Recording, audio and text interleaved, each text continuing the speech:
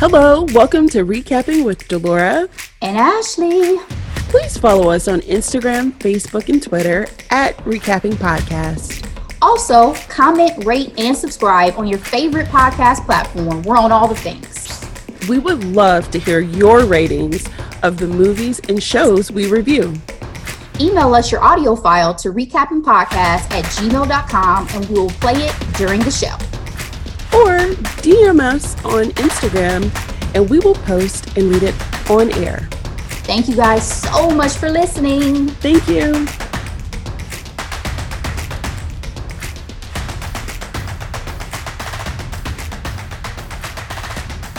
All right, Delora, how are you today? I'm blessed, which is a fact. But based off how I'm feeling, your girl's going through it just a little bit. Yeah. Do you want to share why? Yes. I got that second shot. I am fully vaccinated. Yay. But currently how I'm feeling makes me feel like, what am I doing? Right. I'm happy. Apparently, the more you feel, the more likely it's working. So Right. I'm definitely better than I was the day after. I will say that. But I'm not 100% yet, and I'm kind of over it because we got some things going on in my life. I'm moving. Mm-hmm. We bought our first house. So, yay! Congratulations for the mic's sake. Obviously, I knew, but yes. Very I'm just exciting. Announcing it to the pod family, and this is going to come into, it's going to mean more once we make another announcement. But overall, blessed and highly favored. That's my answer today. How about you, Ashley? Amen. I'm going to stick with that too, girl. Blessed and highly favored out here because I cannot complain at all, to be honest. I will be with you with getting my second shot in a couple of weeks. So we'll have to talk about that in our future show in terms of, overall our experiences. Comparing symptoms. Exactly. Hopefully, knock on some wood, I will be one fine. of those that's like, everyone else I just ached a little bit in my arm. Oh, I'm done. I'm fine. I'm like, okay, bet. Cool. Nope. Well, but hey, at least and having the real stuff. So yeah, I was gonna say at least it's not something that's taking you out and down for any prolonged period. Let's hope. So thank you for that. We're gonna move right on into our feelings on this verdict that's come down, guys. At the time we're recording this, the verdict has come down for Derek Chauvin in terms of the George Floyd case, and he was found unanimously guilty of all three charges in the death of George Floyd. Those charges were unintentional second-degree murder, third-degree murder, and second-degree manslaughter. Delora, how did you feel when that verdict came down? So, when the verdict came out, I was suffering with my vaccine symptoms. Okay. So for my well-being, I was not on social media because my anxiety was already too high because I felt like it was taking this jury a little bit too long. And as we mentioned in previous podcasts, the feeling of, having hope and seeing police not have any accountability was, it was creeping up on me. And so I took a nap and I got up and then I decided to go on social media and then I saw guilty. Mm-hmm. The first thing that I did was exhale, frankly. I didn't realize I was holding my breath for so long. Right. How about you? I mean, I definitely felt the anxiety of as soon as I started getting the alerts on my phone of like, the verdict's been reached. We're going to get to you with breaking news in an hour. And that hour and a half, however long it took, I started getting all the butterflies and just feeling some type of way because, as I said last week, I was not hopeful leading up to it that this was really going to be accountability, as I keep hearing everybody here, not justice, but accountability for the death of and for the murder of George Floyd. And when I finally had that guilty, I was glued to the TV for a minute because it really honestly didn't feel real at first. It felt like, you know, there's no way. There's no way. I'm expecting, his face didn't believe it was real either. Yeah, because I mean, for him, who knows what, and I don't want to get too deep into what he might possibly be thinking, but I will say there's an ego that goes with policing sometimes, and well, especially again, based on history, the reason why we did not feel he was going to get, you know, sentenced is the same reason why he probably was being told, oh no, that's possibly not going to happen to you. You know what's sad? That's the most emotion I even saw throughout this entire trial. Again, I didn't watch it closely, like while it was happening. I watched all the highlights and I read articles and things like that. But all the articles mentioned, you know, very stoic or unemotional.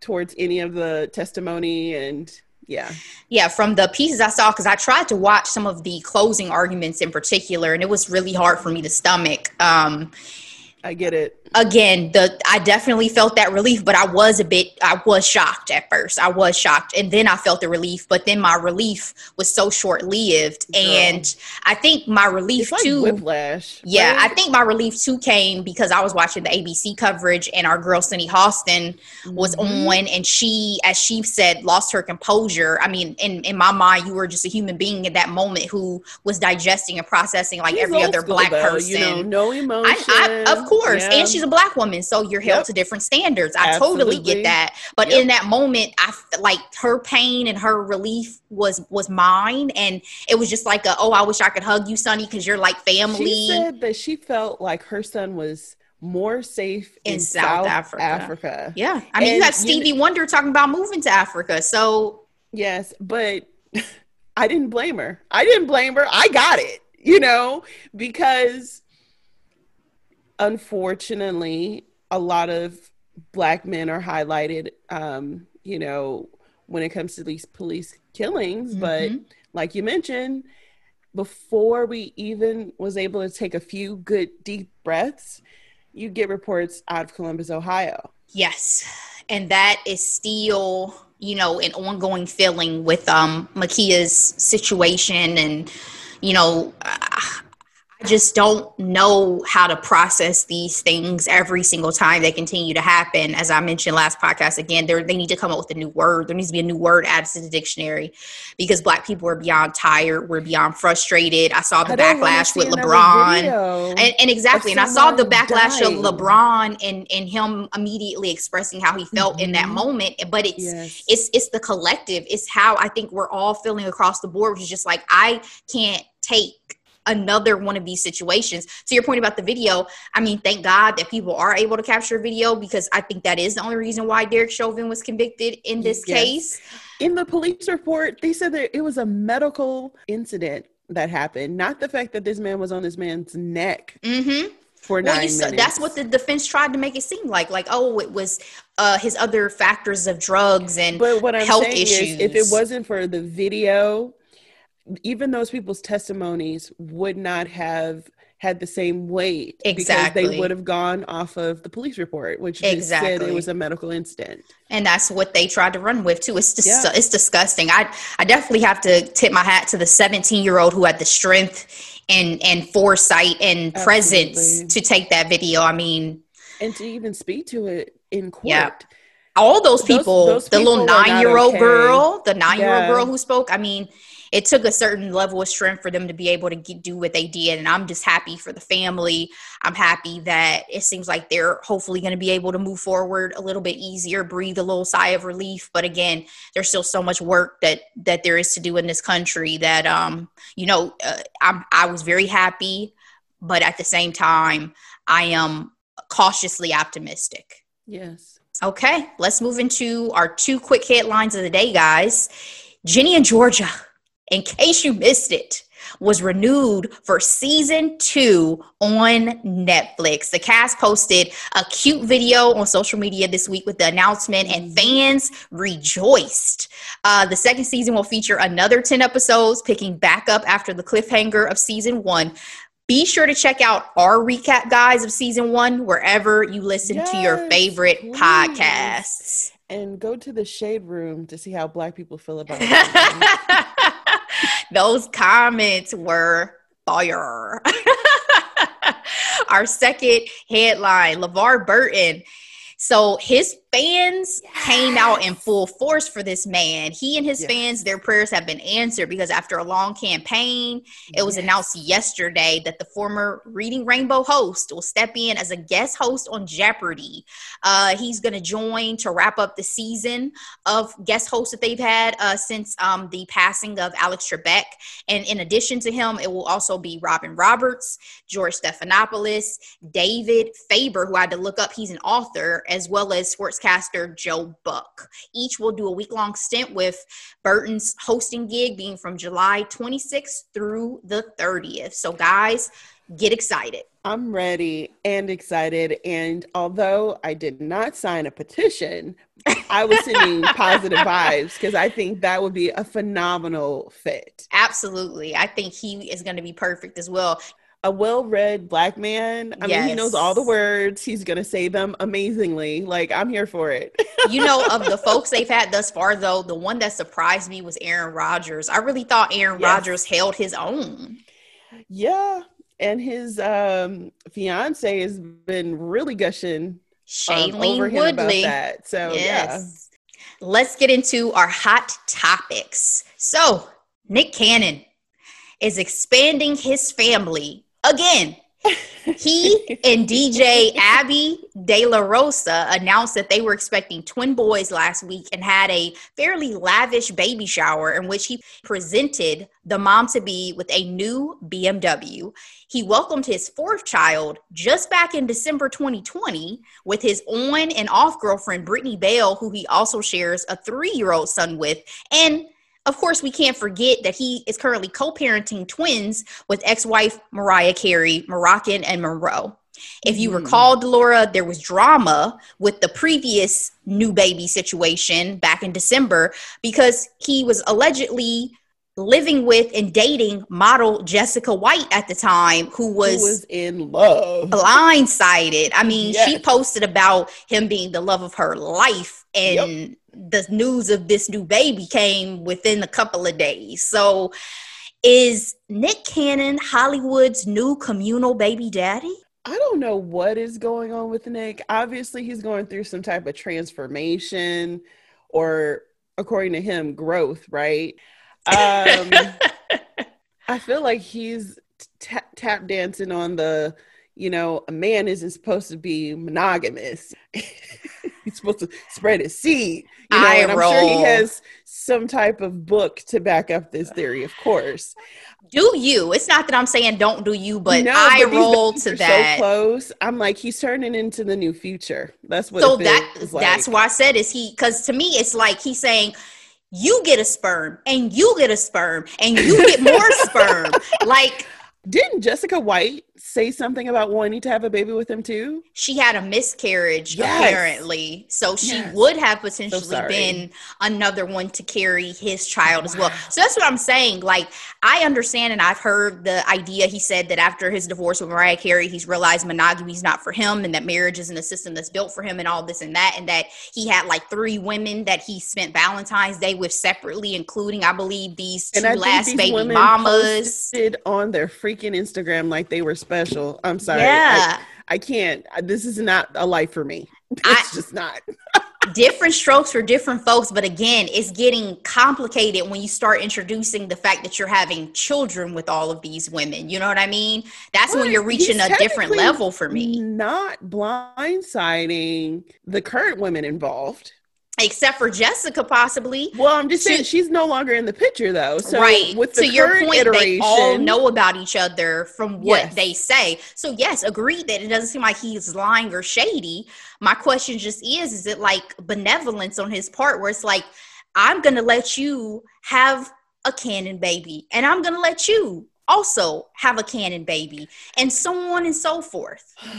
And when is it going to end? I wonder what Mariah thinks about all this. Yeah, somebody was like, he's embarrassing her. And I was like, Mariah probably doesn't actually care in my mind. I don't think she cares. I think she would if you think about her son. That's his father. It is. See how his father runs these streets and he might want to model it or not. I don't know. Yeah, I mean, that's not something, unfortunately, that she's going to be able to control. But the way that Mariah comes across to me, she may make a shady remark or two, but I really don't think Mariah gives two shits. Like, to be honest, like, I think she's probably like, well, I guess if that's what your little daddy want to be out here in these streets doing, if your little daddy wanted to, you know what I mean? Like, I think she's just going to be one of those women who's like, in this situation, though, unlike, again, this is feeling a little bit like Future.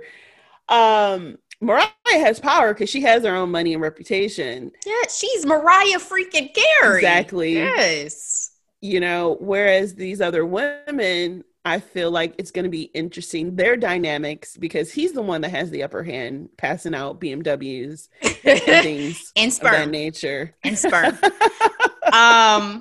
I'm just curious to see where this ends. Again, I remember him saying a quote like a couple years ago, like he's intentional with who he has children with, and maybe he is, but 6, I mean, you're about to be at 6, so I guess we'll see if you keep going or not. Yes, because Chica's having twins. Yes, wow. She is, twin boys.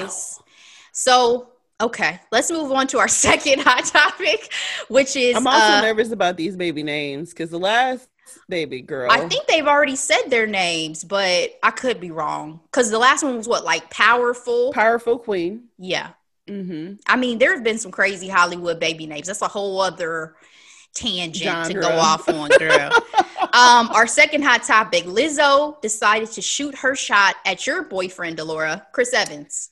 Yes, ma'am. She sent him some drunk emoji-filled DM over Instagram. Chris ultimately responded after like a day, because I think she posted that she DM'd him on like TikTok, and he responded, "No shame in a drunk DM," with a little kissing emoji. Swoon. "God knows I've done worse on this app. LOL." I guess kind of alluding to a nude photo he accidentally leaked online back in September. Somehow I missed that. I don't know if you missed that, but see, I knew you were going to say that, because I'm like, somehow that went past me. I don't care for dick pics by any stretch of the imagination, but I remember when that was a thing on the internet. Yes. Okay. Well, never fear though, Delora, because guess who stepped up in the event that Chris doesn't work out? Your boy Chet Hanks, Tom Hanks' son. What? Decided to step up to the plate, girl. He posted, Lizzo, if it don't work out with talking about the pics again. No, like, girl, nobody care about Chet. He said, Lizzo, if it don't work out with Captain America, I'm here, baby. WBS and White Boy Summer. BQS. Yeah, you know, he's on his whole rap tangent with White Boy Summer, and BQS is Black Queen Summer. So he's out here trying to get him a little Lizzo or promotion, whatever. He's a clown. Yeah. Lordy. I just need, now you talk about you want to know somebody's thoughts. I need Tom to step up and do an interview and let me know his thoughts on Chet Hanks. Wait, him and Rita, come to the front of the stage, please. I need to know.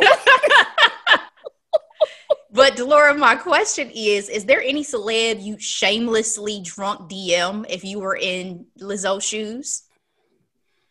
Honestly, Chris is probably it, because out of all of my celebrity crushes, and they have not really changed, they've been the same since before I was married. So that's why I lean into them heavily, right?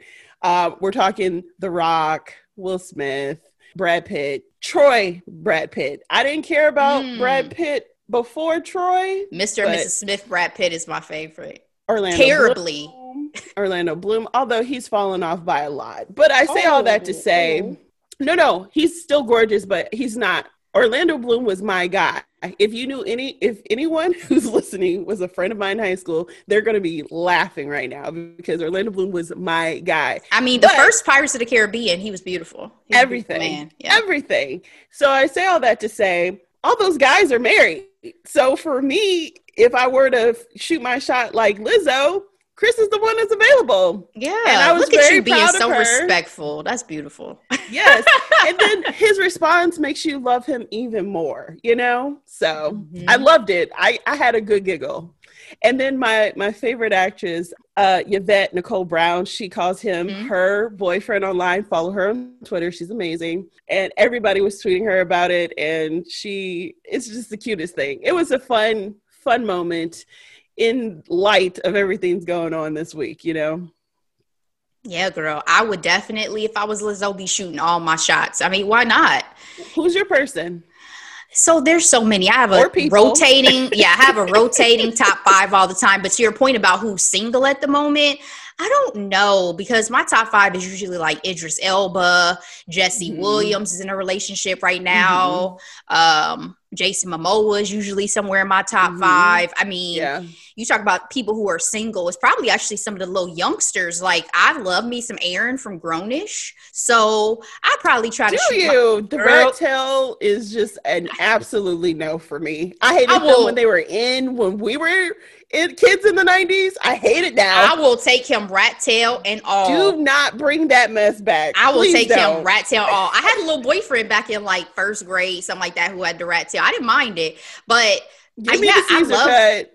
I love him on that show. I don't know how he is in real life, but yeah, I'd probably shoot my shot at some of the He little tries to be sexy youngsters. outside of the show. He has a singing situation Yes, going I was on. just listening to one of his songs yesterday. Yeah, I mean he's cool. I mean I like him a lot, but I'm just saying, I like, if I was don't. a celebrity, I would definitely have no shame in going ahead and shooting some of them shots. So I'm saying I don't like his singing. He comes off a bit like a nasally singer for me. So oh that's the yeah, only I thing. understand. He's not. I mean, it's kind of like there's a lot of those singer actors, like Kiki Palmer.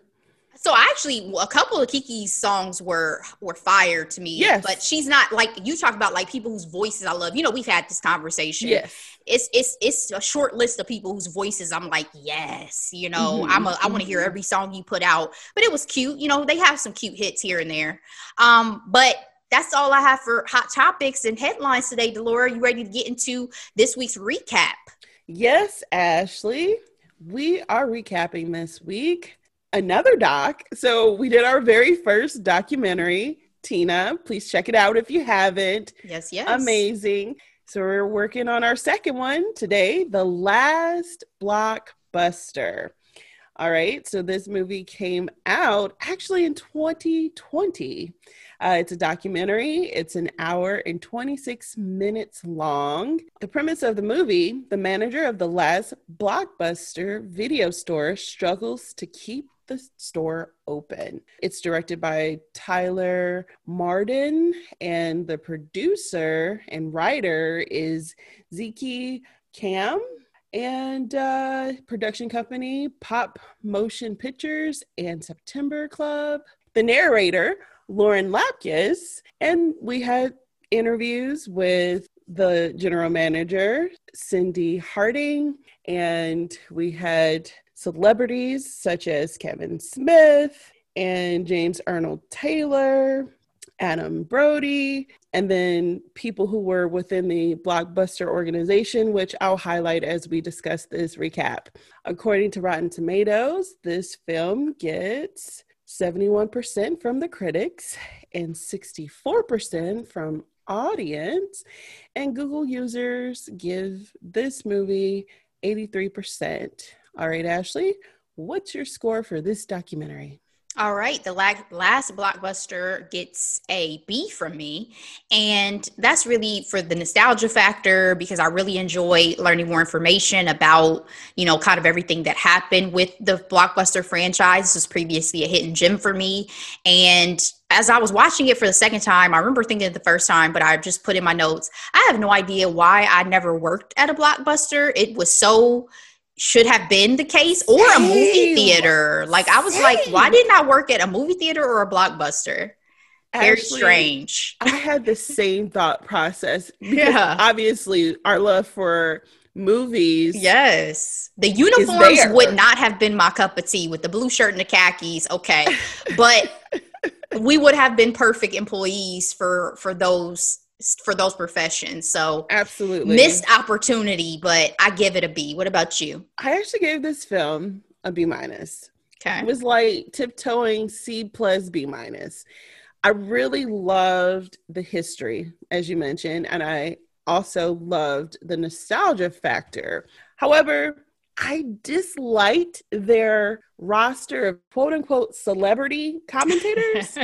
I didn't know a lot of these people, and I was hoping for a few more, former CEO, CFO, COO people of Blockbuster. Granted, some of them probably have passed on. I'm not going to lie, but at least people who were in it, you know what I mean? During its heyday, somebody from the Blockbuster Entertainment Awards or something like that. It just would have been nice, you know, Yeah. to have gotten more color in that way. I wondered too, based on the fact that most of the interviews skewed white male, was this like the friends of the people who were writing and producing it more than like, hey, we're really going to seek out, you know, alternative talent? Because I know that's a factor, obviously, is who you can get. And that's just something I was thinking about. So watching the second time too, I was like, hold on. There's it was very lack of diversity a little bit. There was no Black women. And again, we would have made great panelists, you know, speaking of this time, okay? Yes. So, you know, that's my thoughts. So with that, spoiler alert. All right, Ashley, we're going to first talk about the origin of Blockbuster. This is kind of like my favorite part of the film, by the way, like nerding out. I love context. Okay. So apparently there were a lot of mom and pop stores in the 80s. And one of the fascinating things out the gate they mentioned was that the studios put their film on these tapes and they were charging $100 for these tapes. Yes. Crazy. In the 80s, imagine. In the 80s. That's like $1,000 today. Like, that's insane. Very much so. And so it was a court case that happened because entrepreneurs got hip to what was going on. They were like, okay, we'll foot the bill and then we'll rent them out to people. And the studios did not like that. They sued them. The court case went all the way to the Supremes, okay? And then ultimately, the mom and pop video stores won because they determined that this is called the quote-unquote first sell doctrine. Once a copyright holder has sold a copy of a work, she cannot control what the user does with it, i.e. libraries can lend books, a person can sell their old records. And so that was fascinating. And I believe it was Alan that mentioned that the studios realized that this was a great source of revenue at the end of the day. Their biggest source of revenue. Yes, once the movie comes out. So because the original fear was that, hey, it's $7 to go into the theater. If a person is at home, they can get 10 people to watch it. So let's multiply all that together. And then they own it in perpetuity, right? Exactly. That was ridiculous. I thought that was fascinating. It was great history. And the fact that Alan knew that, I'm like, Alan, you're my type of person because you were a franchise owner and you know the history of renting film, sir. And that's, you know your business, right? Absolutely. And so he's introduced because he was a franchise owner. So after the Supreme Court case, there was a boom in mom and pop video stores. One of the owners we get a chance to meet is Ken Tishner. He and his wife were in the Bend, Oregon area, and they opened up Pacific Videos. He said that they had an investment of $400,000. Their entire life savings, which at that time would have been pretty astronomical. Yes, to open up their store. I kind of wish he would have told what type of business he was in before, you know, just to give a little bit of context. That's not a lot of people had $400,000. No. They spent every dime on this. But that's a lot of money in the 80s. Yeah, because they made it a point to say, you know, at one point owning a video store was like printing your own money, but you had to have the money to be able to get into the business. So I think it would have been relevant to say what he was kind of getting into before. Exactly. And he and his wife were successful in their area. They talked about the origin of Blockbuster itself. David Cook was in Dallas. He was an oil guy, and he saw this opportunity and wanted to jump on it. And so basically, he changed the game, essentially. So for traditional mom and pop stores, they only had so many copies available.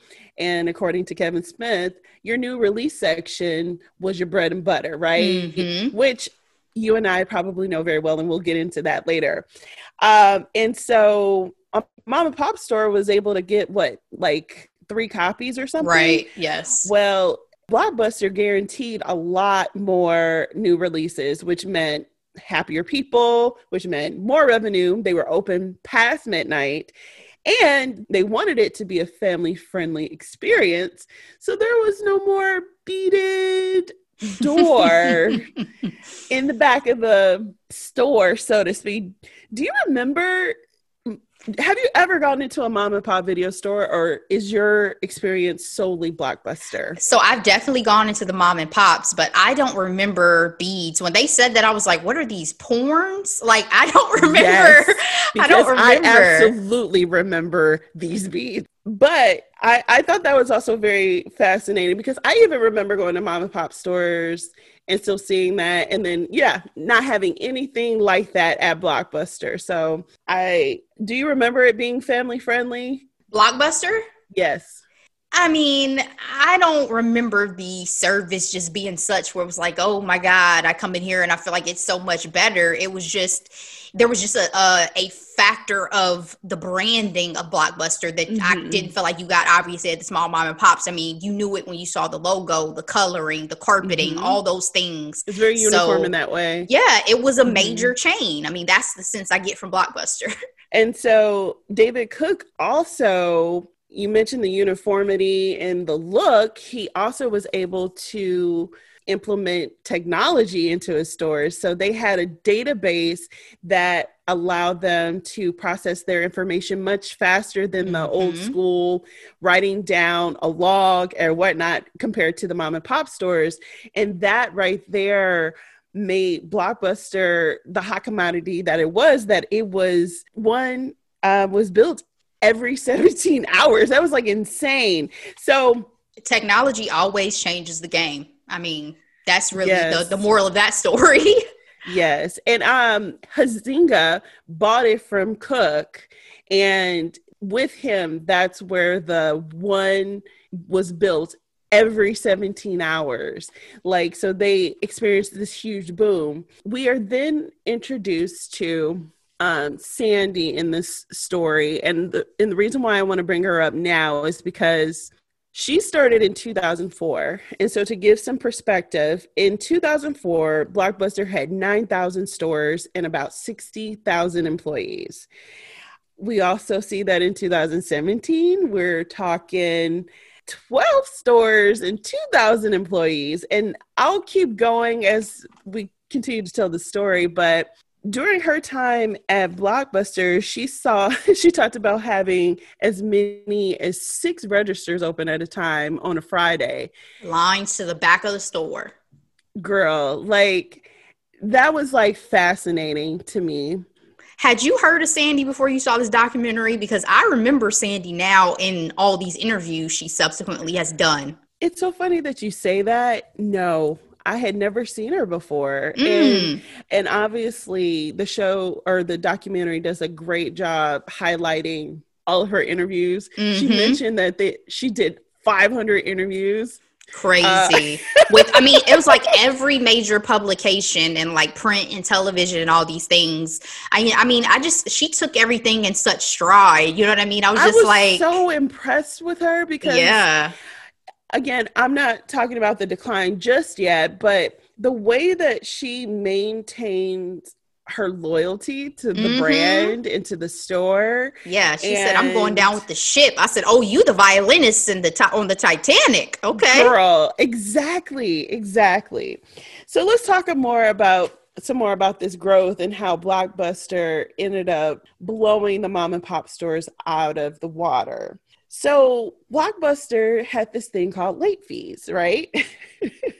There were due dates and late fees.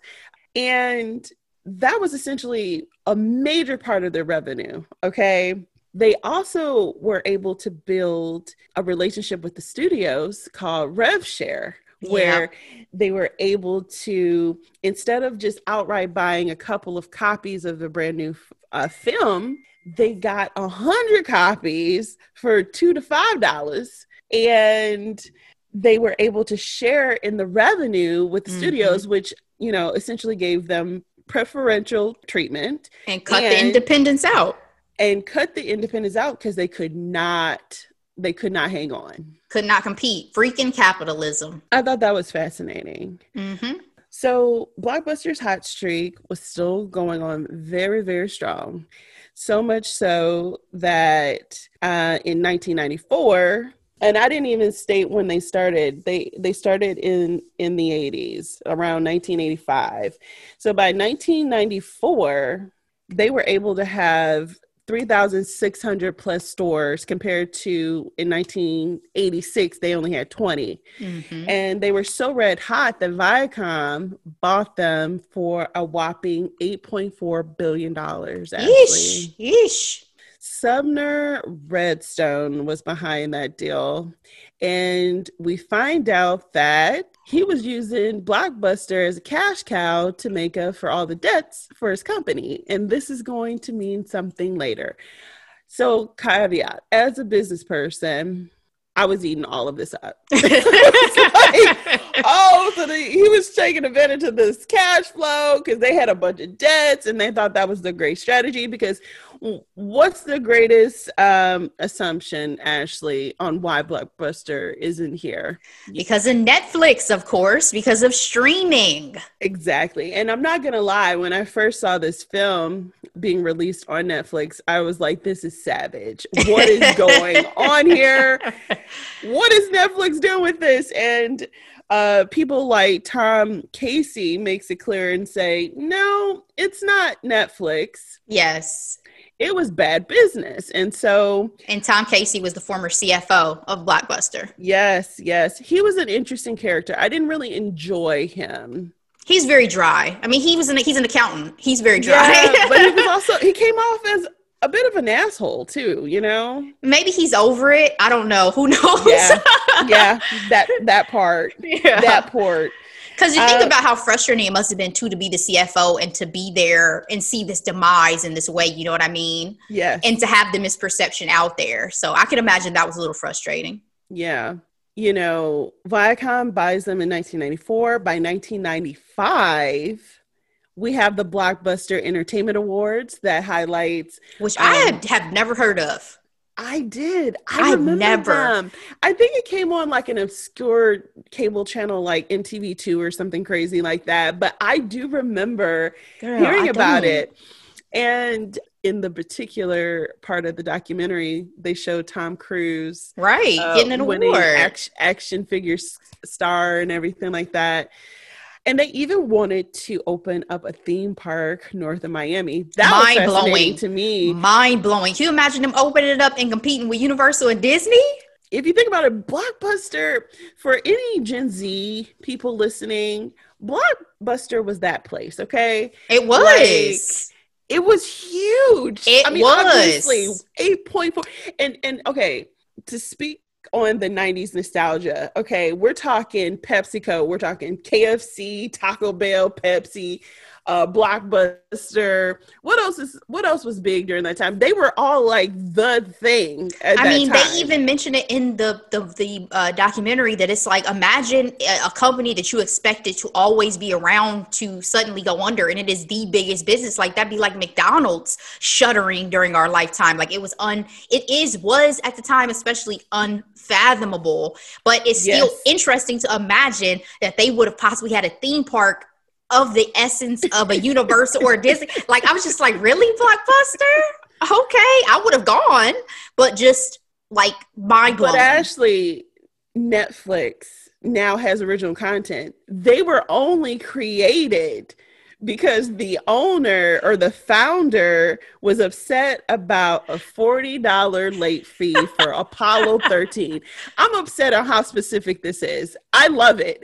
I thought it was just honestly a funny anecdote because obviously he also had the brilliance to have the foresight to be innovative in ways that other people were not. So it was a funny anecdote.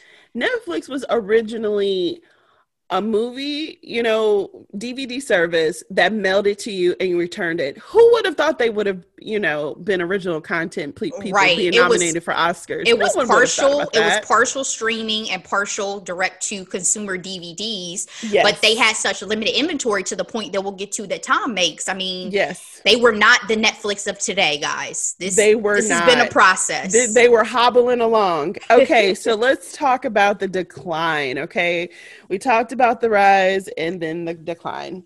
So a little bit more about the rise, though. They went ahead after the big Viacom purchase. John Antocino was then put in charge as the CEO. His claim to fame was Taco Bell's Cheesy Gordita Crunch, which, mind you, when I was 10, it was everything. As an adult, I'm just like, you got to be freaking kidding me. And that was $1 billion idea, It was fascinating to hear about these geniuses, if you want to call them that, behind some of these business decisions. Girl, I was like, why am I not wealthy and in charge if these are life-changing decisions? Exactly. Exactly. I digress. Okay. By 1999, IPO of $465 million. Okay, so Blockbuster was still chugging along. That's a decent IPO, initial public offering. But we hit 2001 and the competition is starting to rear its head. So we're talking Redbox, Netflix, TiVo. Did you ever have a TiVo, Ashley? No, but I remember TiVo. I didn't either. But DVR. And as I mentioned, they talked about how Netflix was created because of the late fee. Antioco had the simple, brilliant idea to remove late fees to make them competitive, because one of the things that a lot of consumers were complaining about were their late fees. And they lost $250 million in revenue. Or in sales, I should say. Cut their cash flow down to a third. That's like unbelievable. I mean, again, I could see him in a room was like, we have to think big. We have to think big. Let's cut late fees. I feel like, and everybody's like, yes. Well, guess what? People were not returning these movies. Exactly, because what's the incentive? Loyalty? What were they? Exactly. These hoes ain't loyal. That was supposed to be my sinister laugh. I doubt it worked, but that was supposed to be. I just thought that was fascinating. No, it was. And the decline continues because of such a major loss in sales. Corporator Carl Icahn decided to buy up stock and take control of the company.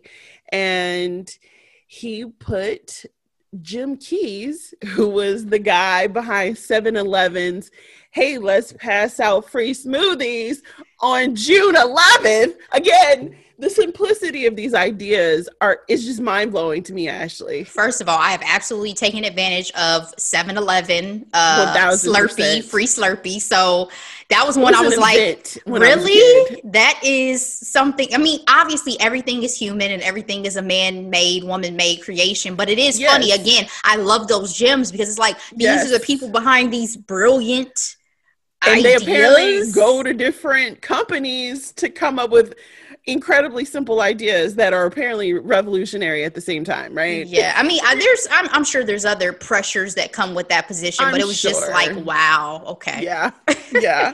Well, things were actually turning around, but guess what? Lehman Brothers, a 158-year institution, Ashley, files for bankruptcy in 2008. Damn.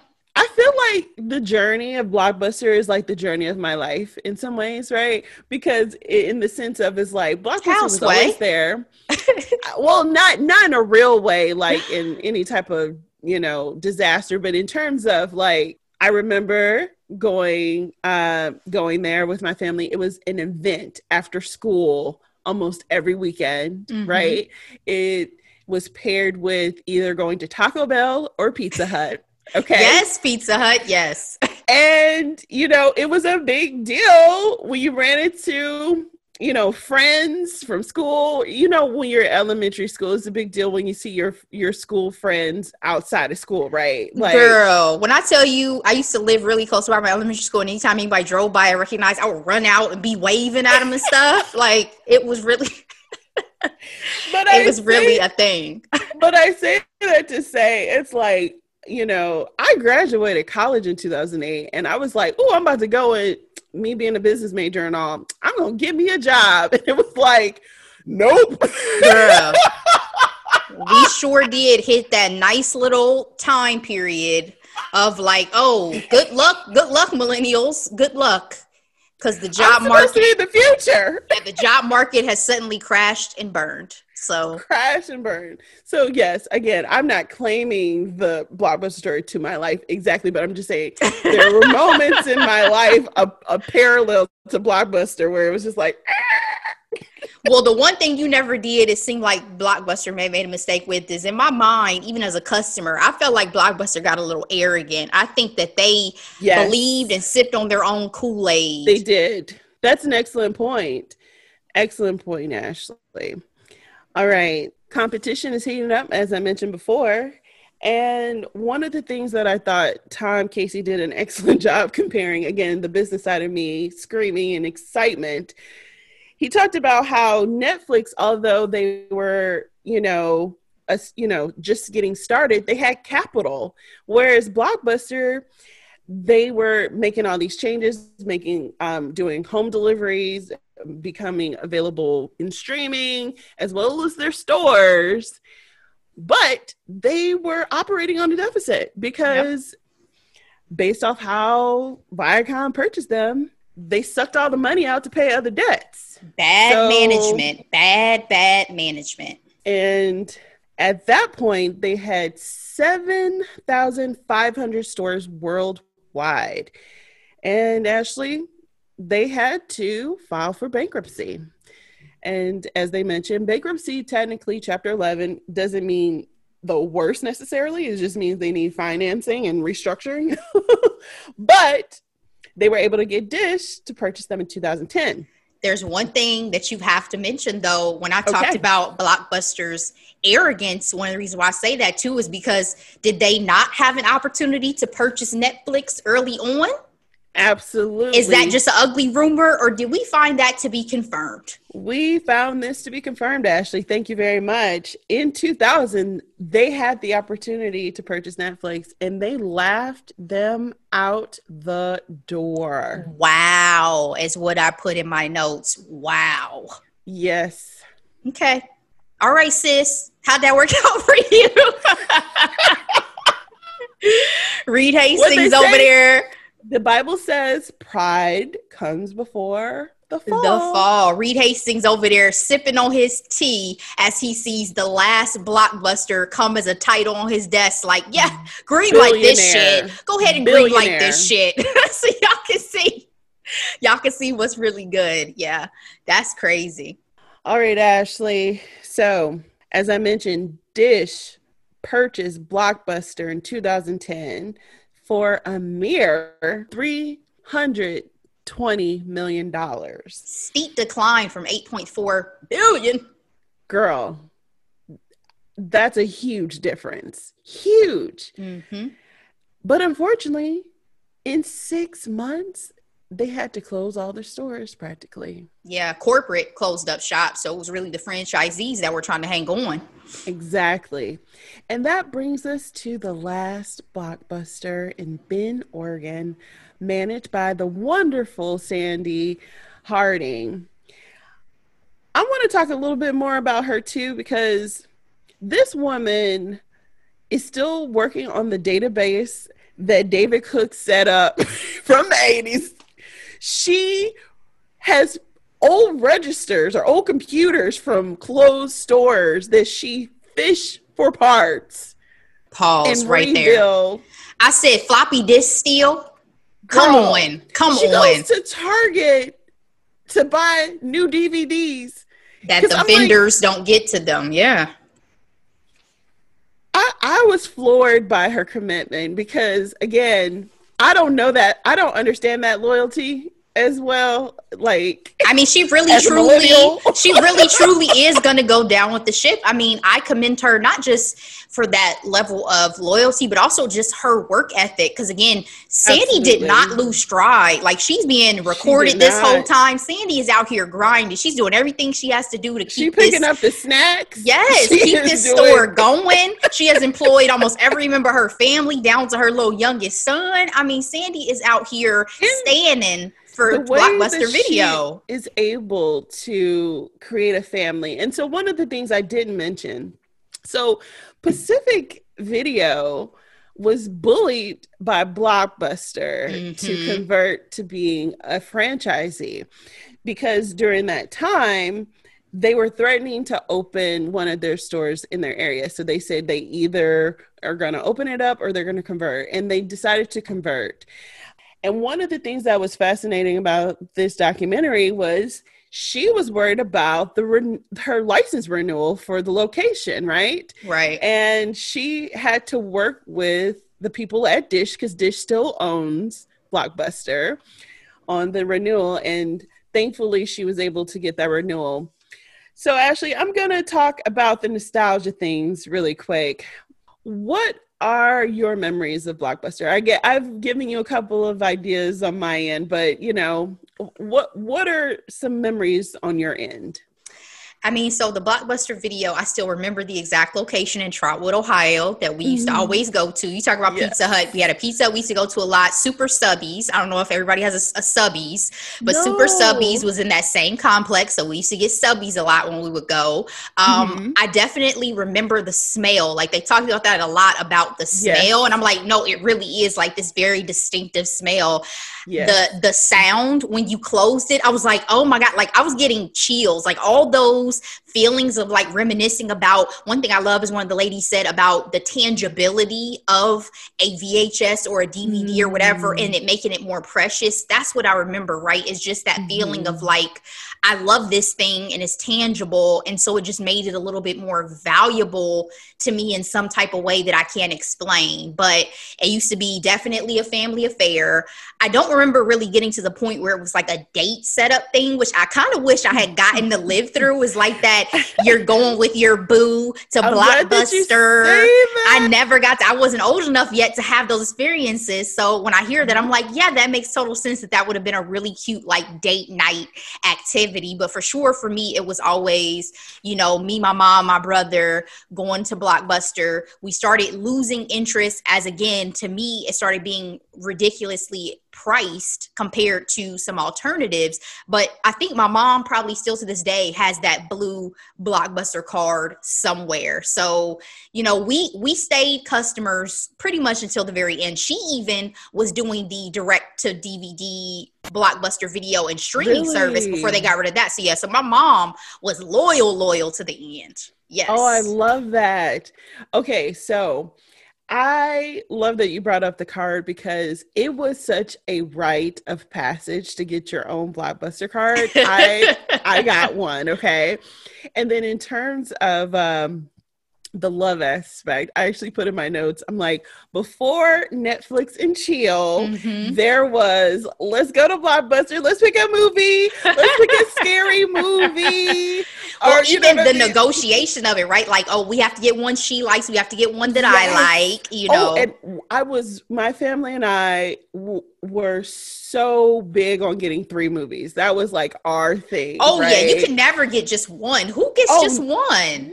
Never. Ever. And there was always some type of action or comedy or always a horror. And so I actually did do the dating thing with Dave. So there was a Blockbuster in Bowling Green, Ohio, because we went to Bowling Green State University. And I remember us going to Blockbusters on a Friday and always having to go at a particular time before all the new releases weren't available anymore. And I remember one time we couldn't find anything good to watch. And so we decided to watch a series. And the first series or show that we watched together as a couple was like the first half of season 1 of True Blood. Okay. And so if anyone as like, who watched True Blood? We ended up being fans of True Blood because it just meant so much to us in our like our relationship. And, it's a big deal when you start watching a show as a couple, right? And so that was our show, and we rented all the DVDs, and then we were up to date to where we would watch it on HBO, and we actually still have the DVD set of all the seasons, actually. Yeah, so you hung with Blockbuster for a while there to the end too, because that's getting towards the end as well. So yes, it was the 2007, 2008 round. Yeah. Yeah. But our college was in a small town, so it made sense that it was still there. I don't remember what was going on back at home in Detroit necessarily during that time, but yeah. And they talked about that in the documentary as well. They talked about what type of city or town would have the last standing Blockbuster. And some of the commentators had me cracking up, talking about older population, right? But then they were like, bad internet connection. Yo, Kamal got me though. When the one guy visited and he's cool with Kamal, who's an actor, producer, director, and Kamal was like, wow, where is this? In Ohio or something? I said, shots fired, Kamal. Shots fired. How dare you? Absolutely. And then speaking to the nostalgia factor also, Captain Marvel movie, how she falls. It takes place in the 90s, and what's more 90s than Blockbuster, right? And the fact that created even that little like revival moment where so many people wanted to visit after that. Yes. I was like, oh, wow. Okay. Yes. So, Ashley, I have a question for you, okay? Yeah. Do you miss Blockbuster? No, I can't say that I miss Blockbuster because I enjoy the accessibility of everything that we have now to be able to get content. But I will say that there is absolutely something to be said for the era in which we had Blockbuster, that love of that time, that nostalgia for me of the 90s. Because, I was born in the late 80s, but I am a 90s kid, right? Yes, so same. All of that makes me, I don't miss Blockbuster, but I miss the way that time felt, if that makes sense. Absolutely. You also have to think about it. We had so much hope ahead of us. I'm teasing. We hadn't seen that much yet. We have not. And we didn't have to go through a global pandemic either. Did you enjoy the aspect of the Russell Crowe memorabilia that was first shipped to the Anchorage, Alaska store and then to Ben? Was that something that excited you at all? I thought that was interesting. I do love John Oliver. I appreciate his humor. I thought that was fascinating. And honestly, my hope for the Last Blockbuster that if anything, they can turn it into a museum. And on that tip, they are now offering Airbnbs at the Blockbuster for people to stay the night. Yes, it is COVID safe. So it's only, I think, about 4 people, and they're only doing it for a particular block of time. And it's only open to Bend, Oregon residents. So, okay. But that was really fascinating to me. And to be honest, as a kid, I remember just getting lost in the aisles, looking at all the movie covers. And knowing me, I probably wouldn't have minded sleeping at a Blockbuster if I was like 6. Well, yeah, when you're a kid, that would have been a whole adventure for sure. As an adult, I'm back, I don't know about all of that. But I have a question for you, though. Being that we are hosts of a pop culture and recap TV and film podcast, is it our duty to take a trip to Bend, Oregon and visit the Last Blockbuster? Ashley, that was my follow-up question to do you miss Blockbuster, because I was going to ask you, would you take the journey? I absolutely would. Absolutely would. I would love to go to Oregon just to see some mountains and fresh air. Well, guys, it sounds like we may be taking a trip to Bend, Oregon, and we'll post some pictures on social media if that we would do. Be so epic. Oh my goodness, Ashley. I'm always down for a trip. Always. Same. Same. So is there anything else you want to say about the documentary? I think that was it that I had. Again, this documentary just, takes you back in time. I think it's great, to your point about what they could do with Blockbuster if, Dish at some point decides not to renew. You said a museum. I also like the one black guy's suggestion about, turn it into like a dispensary and film and like all things 90s with like, all video games and all this stuff. I was like, that would be dope, because what I think will make it survive is that it's an experience. I mean, obviously, Sandy and all of them are giving people an experience now, but to continue to make it an experience, I think would save it. So, I mean, I'd be excited for that. They were a Jeopardy question. Those beanies that she was making, you can buy them online. I went to their website. Okay. The fact that she hand makes them, I was like, Sandy, again, your dedication. $26 for that beanie. Okay. Wow. So get us some beanies, because I'm sure it's probably a little cool in Oregon. Get us some beanies. We're going to take this trip. Oh, and I think they made that gentleman a card, like the Last Blockbuster, and he had a card with his name on it. That would be so cool. I want the movie. At the end, how they gave everybody a copy with the Blockbuster. I want that copy. Oh, one last thing I did have. Lloyd Kaufman. I did not enjoy that part, so sorry. Why was this man included in this documentary? Thank you, Ashley. We are on the same wavelength. I actually would have been okay not mentioning him. That's why I had to, because I was like, it was such a stark contrast from all the other interviews. He was so abrasive, and I still to this day do not understand why they left it in. Maybe just for the fact that it was so wild and crazy, they felt like, hey, let's go ahead and put this little 2-minute interview in. But he was a character. Do you think he was shunned by the Blockbuster execs because in his awful looking movie, he destroys a Blockbuster? You know what I mean? Like, you think they were offended in that way? Or maybe his film was just trash. I mean, there are certain things absolute garbage that are just trash.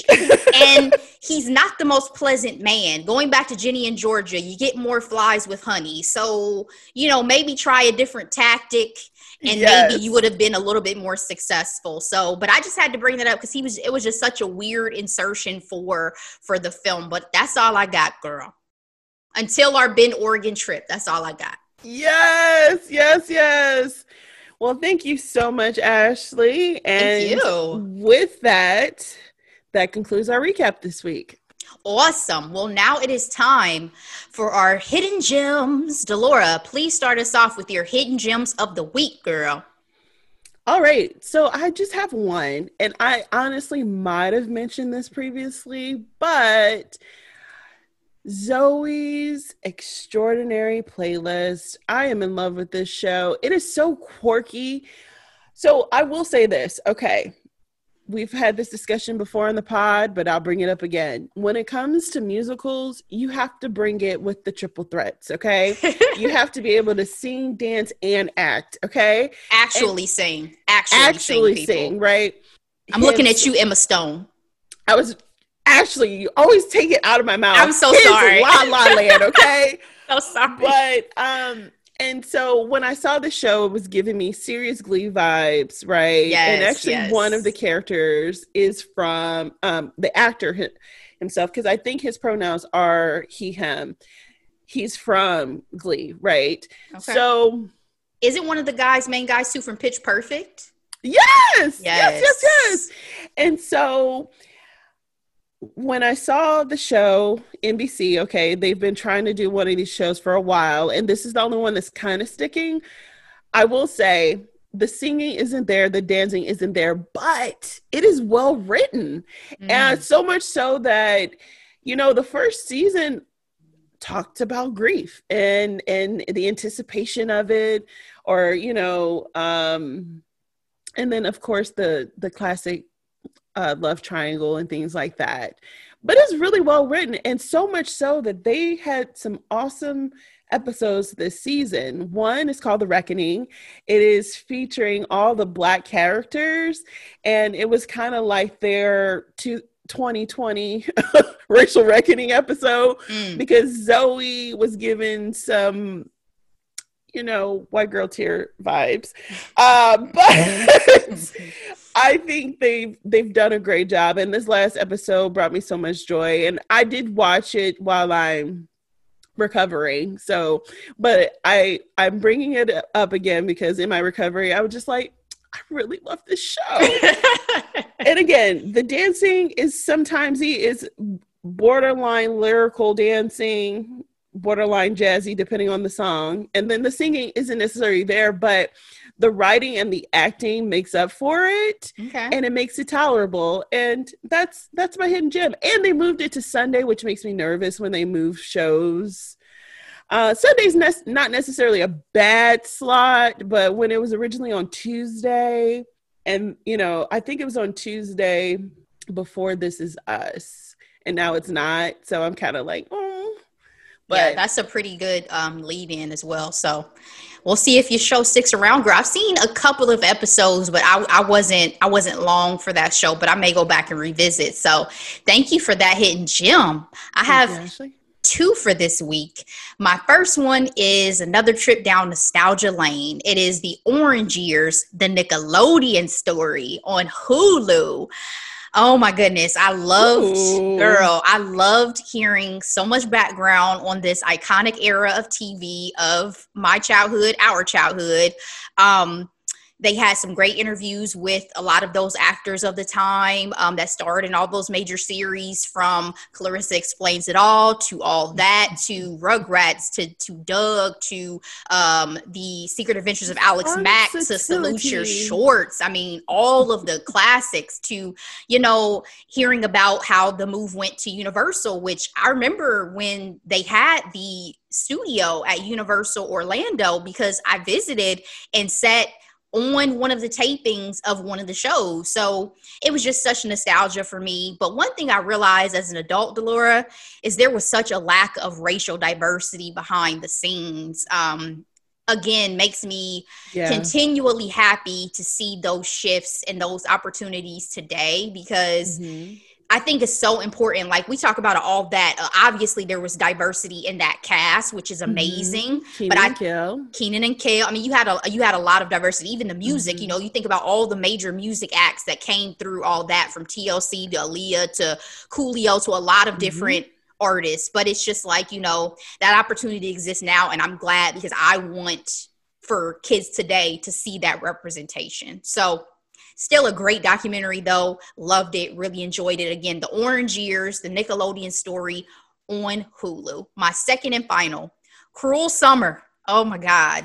I have that on my list. I just put it on my list like yesterday. I'm not gonna lie. You are gonna so enjoy the show. And guys, we may end up either recapping it or at least microdosing it, because when I tell you, this is a freeform series. It had I love a good teen drama. Me too. It had a 2-hour series premiere this week, and it sets the show up for me really as one to watch. Jessica Biel serves as an executive producer on it, and it's told over 3 summers in the 90s. Basically, the most popular girl in high school goes missing, and another girl mysteriously takes over her life.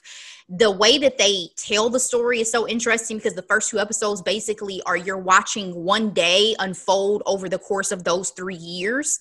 And both episodes give you that, and you're getting the perspectives of both ladies, both girls, and their families and their friendships and all these things. And the storytelling to me is so brilliant that I think it's going to be a really, really, really great series, and I'm excited for it. I've not been. It's almost like a whodunit too, right? No, it is absolutely. It's considered like a thriller drama, so it's absolutely a mystery, and you almost don't know kind of whose side you're going to take to in these first 2 episodes. So, guys, Cruel Summer, freeform. I'm telling you, it's going to be one to watch for this season. You know what it reminds me of? What series? Twisted. Oh, I love Twisted as well. That was one of my boos too. It was only one season. Yeah. Should have been another. Well, I mean, Kylie with the black girl too. Kylie Bunbury has gone on and now is on, the ABC show Big Sky. Done Pitch. She did Pitch, which was another great show that got canceled. Should have been on a lot longer. Yeah, Pitch was great.